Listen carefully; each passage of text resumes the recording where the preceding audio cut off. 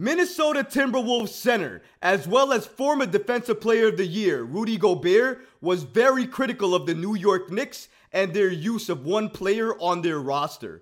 We're going to break down the report and see exactly who Rudy is talking about. We're also going to look at an NBA Insider's recent report as they indicate that Jalen Brunson, once he's eligible, will seek a max extension with the New York Knicks. We're going to break down all of this and so much more today. Let's get started. Rudy Gobert was actually very critical of the New York Knicks and their use of one player on their roster. And if you can't guess who that player is, it's his former Team France teammate, Evan Fournier, who he believes the New York Knicks are disrespecting by playing him the way they have been. Look at this interview that he did with Stefan Bondy of the New York Post. According to Steph Bondy, he stated that the Minnesota Timberwolves center Rudy Gobert is critical of the New York Knicks over their treatment of Evan Fournier, calling the situation disrespectful as the 30-year-old shooting guard is a long shot to make the team's 2023-2024 rotation. This is what he said exactly. I think he can contribute and help out a lot of teams. I think everybody knows it. But it's kind of weird when you end up on the bench and you don't really know why. Sometimes you can be stuck in a situation. I know he's going to have an opportunity again, and everybody will understand that he can help and win, and do it at a high level, and do it every night. Now, clearly you can see these two have a bond, they're friends, and they have an admiration and respect for one another. That's exactly why he said what he said about him. Not only that, but he saw him play with Team France earlier this summer, and clearly he knows Evan Fournier can ball. And we all know if you watch Evan Fournier, he can shoot the three very well when he's open, but he needs to play in the right offense and the right system. The problem with Evan Fournier is he doesn't fit every system, especially not a system run by Tom Thibodeau.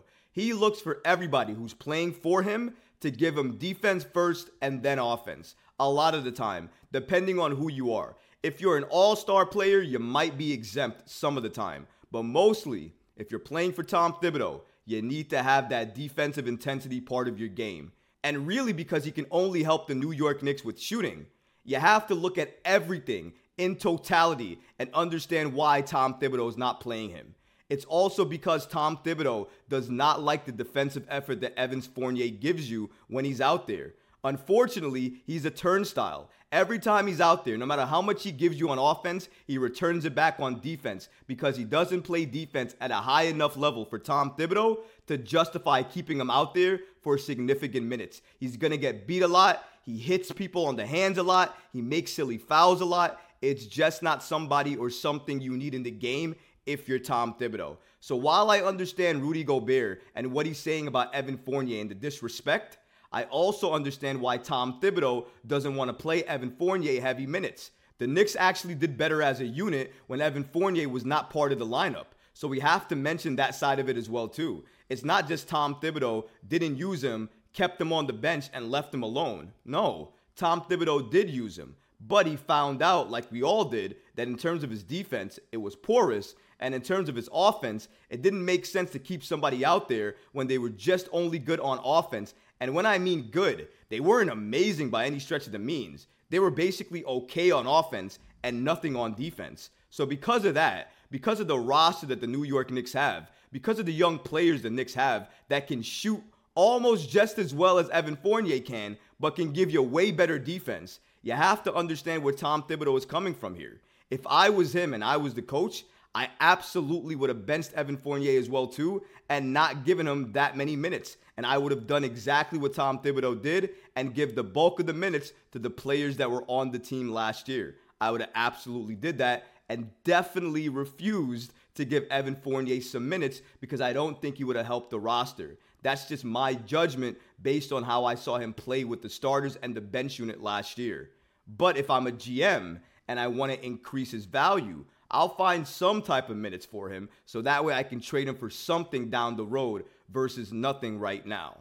But for all the reasons I just told you, I don't believe we're going to see Evan Fournier play significant minutes for the New York Knicks. Not now, not during the regular season, and I guarantee not for the rest of the time he's a New York Knick.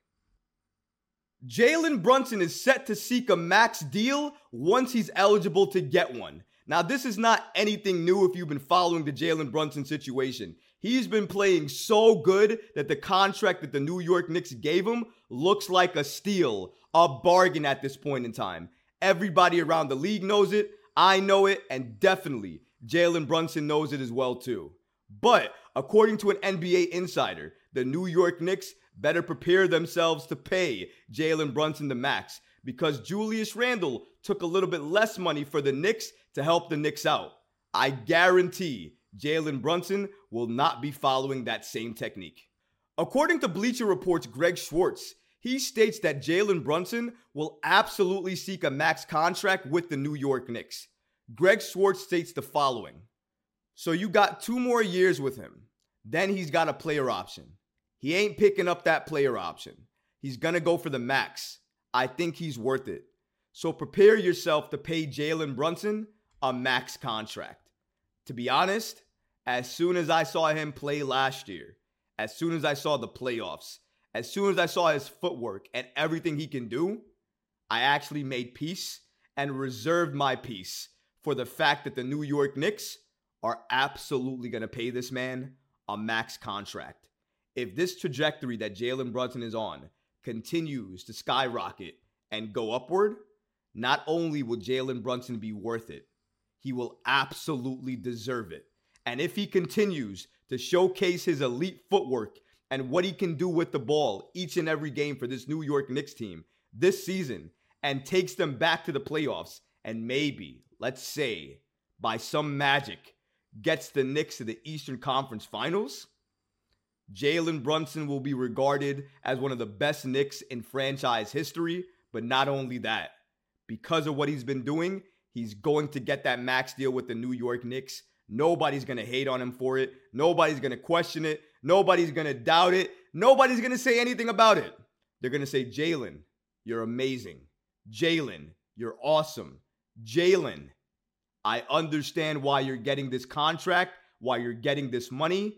You absolutely deserve it. You're entering your prime, and you're going to be one of the best players for the New York Knicks for years to come.